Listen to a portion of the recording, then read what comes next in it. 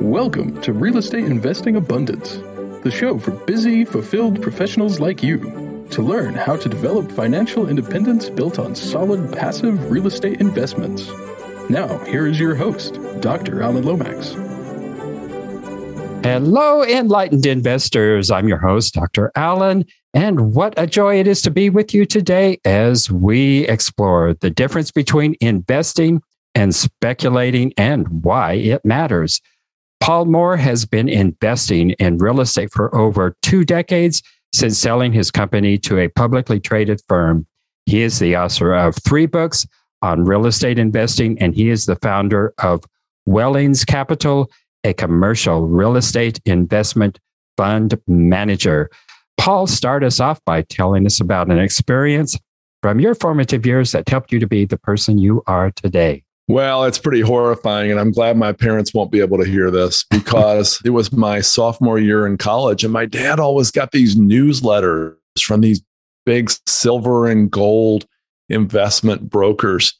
And, I thought it was investing, but, it was flat out speculation.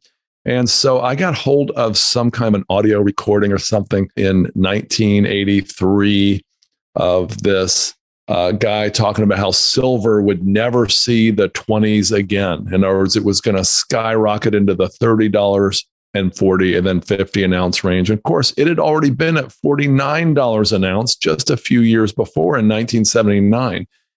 And so I got so excited, I believed every word of it. I didn't even take into account that the guy was a total salesman and promoter. Well, I needed $1,000 to get in, and I was going to do it on margin because if I can make 30% return, why not make it into 120% return? So I did a margin investment. And so I had to put $1,000 in. I didn't have $1,000. I had about $500. And so I actually went down to can't believe I did this. I went to the tuition office and said, hey, I'm paid ahead on next year's tuition, right? Like next semester's tuition that starts in January. I'm going to borrow $500 of that out of there. And so I took $500 of my future tuition money, which I had worked hard for saving all summer. And I invested $1,000. And within 2.5 weeks, I got a margin call because silver went down from wherever it was to a, like 23% below that, which got me close to the 25% margin. Got a margin call, freaked out, sold it, and took, almost zero back. And that was my first speculation. Well, if that is your worst, well, I could tell you a whole lot worse stories. I wish it was. So let's take us into really investing and what is the difference between speculation and investing. When I sold my company to a publicly traded firm in 1997, in 1998, I moved from Detroit to the Blue Ridge Mountains of Virginia. And I thought to myself, I'm a full-time investor now. Well, I really wasn't. I was a full-time speculator because that one lesson had not even chipped away at my brain and taught me anything, apparently. And so I didn't know the difference between investing and speculating. Now I believe that investing is when your principal is generally safe and you've got a chance to make a return. And speculating is when your principal is not at all safe and you've got a chance to make a return. And so when I drilled $100,000 into the ground for an oil well that was speculative, I was speculating, hoping that there would be 10 times or 100 times as much oil come out of the ground and zero came out. That was a speculation. And I realized over the years that I believe this fallacy. Low risk leads to low return. That's almost universal. So therefore, high risk leads to high return. That's not true. High risk leads to the potential of higher return and also the potential of a significant loss, including all your principal. And so I wasn't aware of the difference. And I did a lot of speculating. Like I invested $100,000 with a currency trader that had this way of getting a 3% return per month. And that was net of his fees. Well, it turned into a pyramid scheme. And I think that lack of due diligence was to blame on that one and greed. Greed is often affiliated with speculating, not always. It's okay to speculate, by the way, as long as you know you are, and as long as you're hopefully doing it with a small percentage of your assets.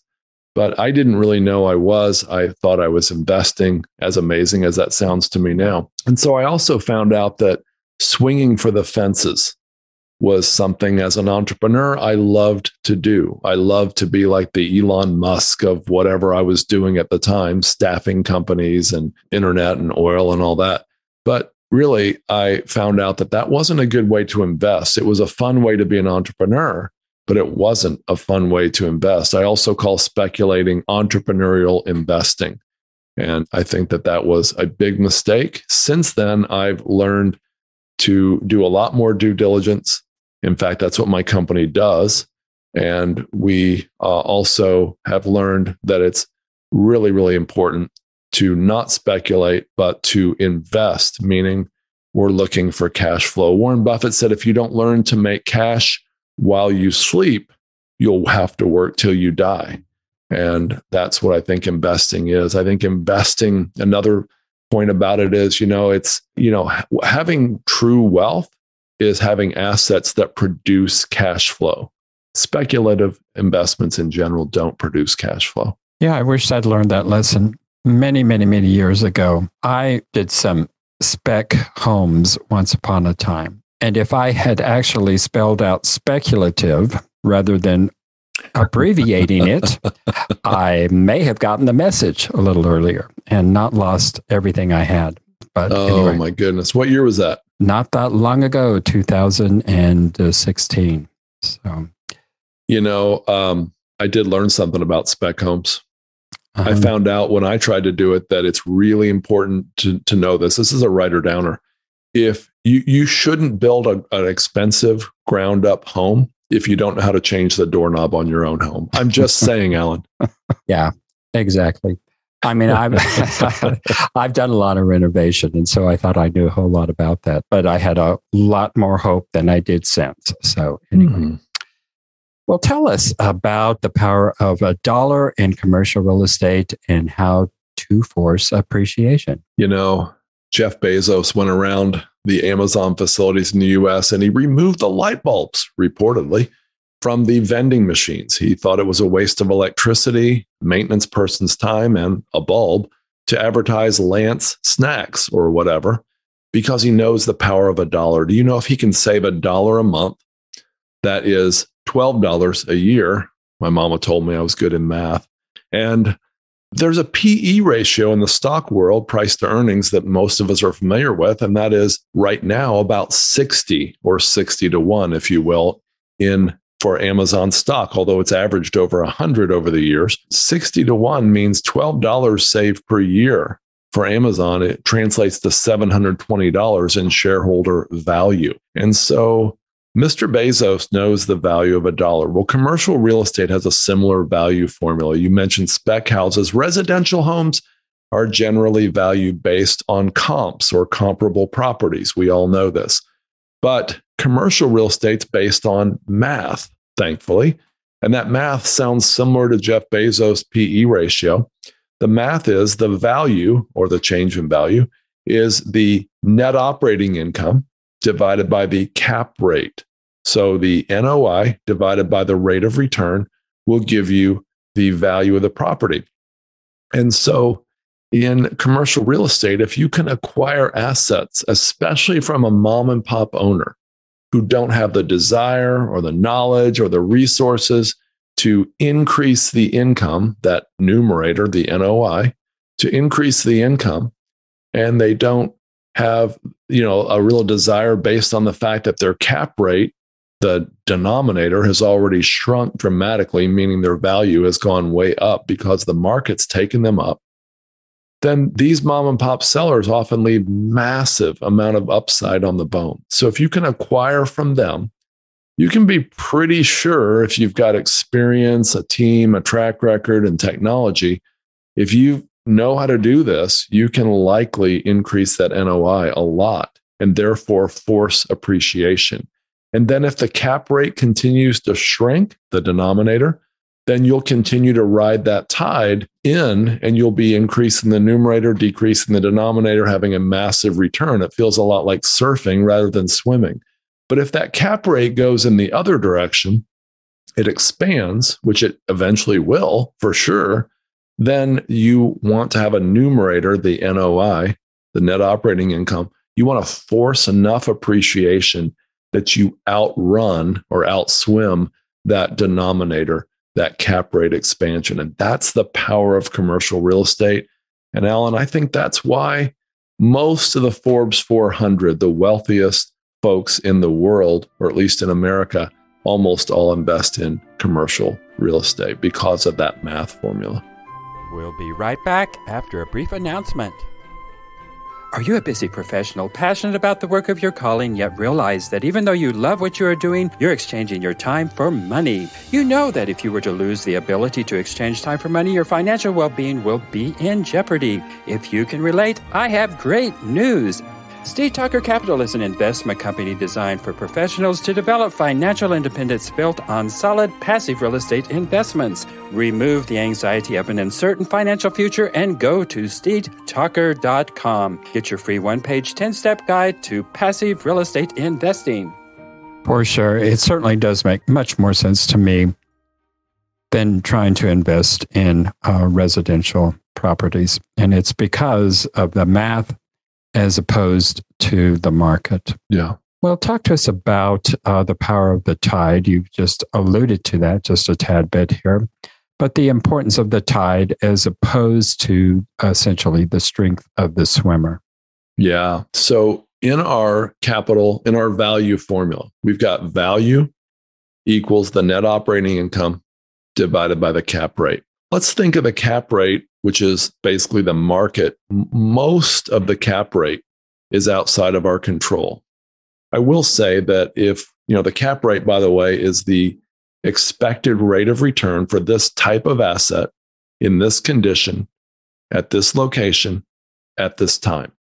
And so the cap rate typically is set by the market. But the one thing that is sort of within your control is the possibility of putting together, assembling a portfolio of assets with similar marketing and management and technology, and then selling that under one flag or one portfolio to an institutional buyer. Often you can get a premium, which means a lower cap rate. But aside from that, the tide is going to come in, which in our case would be a lower, ever lowering cap rate, which we've seen since 2009 to now. Or the tide will go out, and eventually it will. As Howard Marks reminds us, trees don't grow to the sky. It's eventually going to cycle the other way. Well, the net operating income, the numerator, we can think of as the swimmer. That's the swimmer's within your control. You can train, you can swim real hard, and you can get really good at it. That's within your control. And if you can swim with the tide, great, like I mentioned. Or if you swim against the tide, if you can swim faster than the tide, if you're a strong enough swimmer, you force enough appreciation, then you can still win even in a declining market. Buying from mom and pop operators and having a great execution team is the key to making that happen. Teamwork and partnership. Well, let's talk a moment here about the fact that you, as a multifamily author, are not currently investing in apartments. Why not? I love apartments. I wrote a book called The Perfect Investment. Very humble title, huh? And the book was about the amazing demographics converging with the low interest rates, converging with the low default rates, and the ever increasing demand versus supply of apartments. And the fact that you can look down the road at birth rates and immigration rates and kind of estimate where the apartment demand will be in 20 or 30 years. And so we love this asset class. But like I said, the book was called The Perfect Investment. This investment is not perfect if you can't get deals that make sense. And we found from about 2014 on that multifamily deals were so overpriced relative to their cash flow, going back again to our formula, that it didn't make a lot of sense And so we got frustrated. I'm in my mid 50s and I didn't know, I didn't think it made sense to take millions of dollars from investors and invest it in assets that were that risky. And so we decided that we wanted to find asset types outside of multifamily that had much more upside. 93% of multifamily, from our understanding, above 50 units, is owned by companies that own multiple assets. That doesn't mean they're run well, but they're often run really well. They often have the value add already squeezed out of them. They've already got new cabinets and countertops and all kinds of nice things. But while 7% are owned by single asset owners, that's not true at all in self-storage, for example. We believe about 50% of the 53,000 or so self-storage facilities in the US are owned by mom and pop operators with typically one asset. And about 85% of mobile home parks, there's about 43,000 in the US, are owned by mom and pop operators that haven't been able to or cared to squeeze the value out. And so multifamily is a great asset class, but it's so popular right now that we really believe there's a lot more upside in these other asset types. And that's where our Wellings income funds focus is on these other asset types. Well, I have basically come to that same conclusion here over the last several months, talking with self-storage investors and with mobile home park investors have pretty well convinced me that it's kind of a waste of my time to continue looking in the multifamily or the apartment sector there for the very reasons that you have just shared with us here. Mm-hmm. Well, Paul, talk to us about Wellings Capital. What is it and how can folks find out more about that? So when we decided to invest in self-storage and mobile home parks, we kind of fell in love with those arenas, but we also knew that if we were investors, we wouldn't want to invest with somebody who had never done it before. And so we realized, hey, we've got experience in real estate and specifically in commercial real estate, but we don't have the team, the track record, the experience, the connections to buy and operate these assets. And even though we had over 120 investors at the time, now we have about 470. We believe that they would have given us millions of dollars to do that. And we probably would have done fine, but we didn't know for sure. And so we decided that it would be best for us to be a due diligence partner for our investors.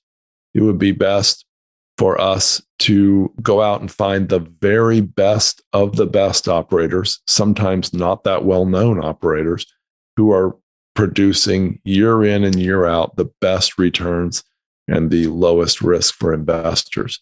And hopefully, as a large investor, we would get better terms with them. And that's exactly what we did. We began to find these operators. We began to negotiate and then invest with them. And we have been doing that for a number of years now. We just finished up our fourth fund, the Wellings Income Fund 3, and we are now well into the launch of our fifth fund, the Wellings Income Fund 4. And next year will be sometime later this year, actually in 2022, we'll be offering an evergreen fund as well. So our goal with the fund, Alan, is to provide diversification across different asset types, geographies, operators, strategies, and of course, specific assets. Most of our investors come to us because they want cash flow, appreciation, tax benefits, and they want to be hands-off. They love real estate, but they don't want to have to do it themselves because most of them are architects or doctors or attorneys or IT professionals who have a great income and they don't want a second job. Some of them are retired and they definitely don't want another job. Well, Paul, I understand that you have a new book coming out here shortly. Tell us about the book. Yeah, in November, we released a new book called Storing Up Profits. Capitalize on America's obsession with stuff by investing in self-storage. And that was published by BiggerPockets Publishing. And I'm very grateful to them. You can get that at biggerpockets.com/storage.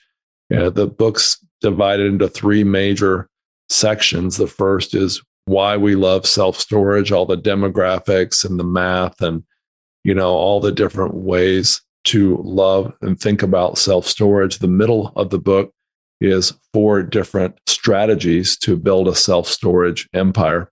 And then the last third of the book is 7 different paths, 7 chapters on different paths to get into self-storage, whether it's becoming an operator or an employee or an investor. Well, great. Well, Paul, for our last question today, share with us one of your most difficult setbacks in life, and how did you come through that time, and what did you learn from that experience? Yeah. So we're right up the Blue Ridge Parkway from you in Virginia. And, I had $1.5 million in the bank after selling my company in 1997. And then 10 years later, in 2007, I had $2.5 million in debt. And I actually had that debt attached to a lot of real estate projects, thankfully, which makes them by nature not quite as speculative as some other things. But we were going into the Great Recession, had no idea we were about to enter this great financial crisis. And so I was trying to figure out what had gone wrong, because all of a sudden we were selling lots at Smith Mountain Lake and they had all dried up. The sales had just dried up. And we knew something was wrong. We didn't know how bad it was about to get. Well, I made a commitment. My family and I gathered together and we said, we're going to give our way out of debt. What does that mean? Well, some of my heroes in history, one specifically, George Mueller, actually he just did radical things. And he took care of orphans and widows. And I knew that was important to me too. And so I thought, well, I want to do something similar. And I think this is what he would do. So we made a commitment to begin giving a set amount, a painful amount every week to charities and nonprofits and our church and things that we cared about. Well, we began doing that January 1st, 2008, not knowing about this black hole we were about to plunge in. And 4 weeks later, I had a light bulb moment in a conversation at a Subway restaurant with a real estate developer. I had a light bulb moment about how to subdivide a 5-acre waterfront parcel into multiple lots that would bring a significant premium over the 5 acres, as you can imagine. And this had never been done before. I went down to the county planning and zoning department and showed them my plan, and they were shocked. They said, we've had this law on the books prohibiting this for years and years, decades. And you found a loophole in the law that we missed. And yes, you can subdivide it. And anyway, long story short, there was a lot of work left in front of me, Alan, but I was completely debt-free in 13 months in 2009. Wow. Amazing story. Well, Paul, it has certainly been a delight having you with us today. And thank you so much for being with us. Absolutely. And I want to mention, if folks want to learn more about commercial real estate, they can go to the link, but it's wellingscapital.com/resources. We have a free course there where people can learn more and figure out, if they want to invest in commercial real estate as well. Excellent. And we'll have that information in the show notes as well. So thanks so much, Paul. It's been a pleasure. Thank you, Alan. It's been great to be on the show and an honor. Have a great day. You too, Paul. Thank you for tuning in to Real Estate Investing Abundance, brought to you by Steve Talker Capital, a company working for passionate professionals like you to develop financial independence built on solid, passive real estate investments. As part of our efforts to make the world a better place, Steve Talker Capital contributes to activities and organizations committed to better understand the equine. These endeavors attempt to enhance the human treatment of horses worldwide. Steve Talker Capital, working for a world where all creatures, great and small, flourish abundantly. For resources to develop your financial independence, connect with us at stevetalker.com.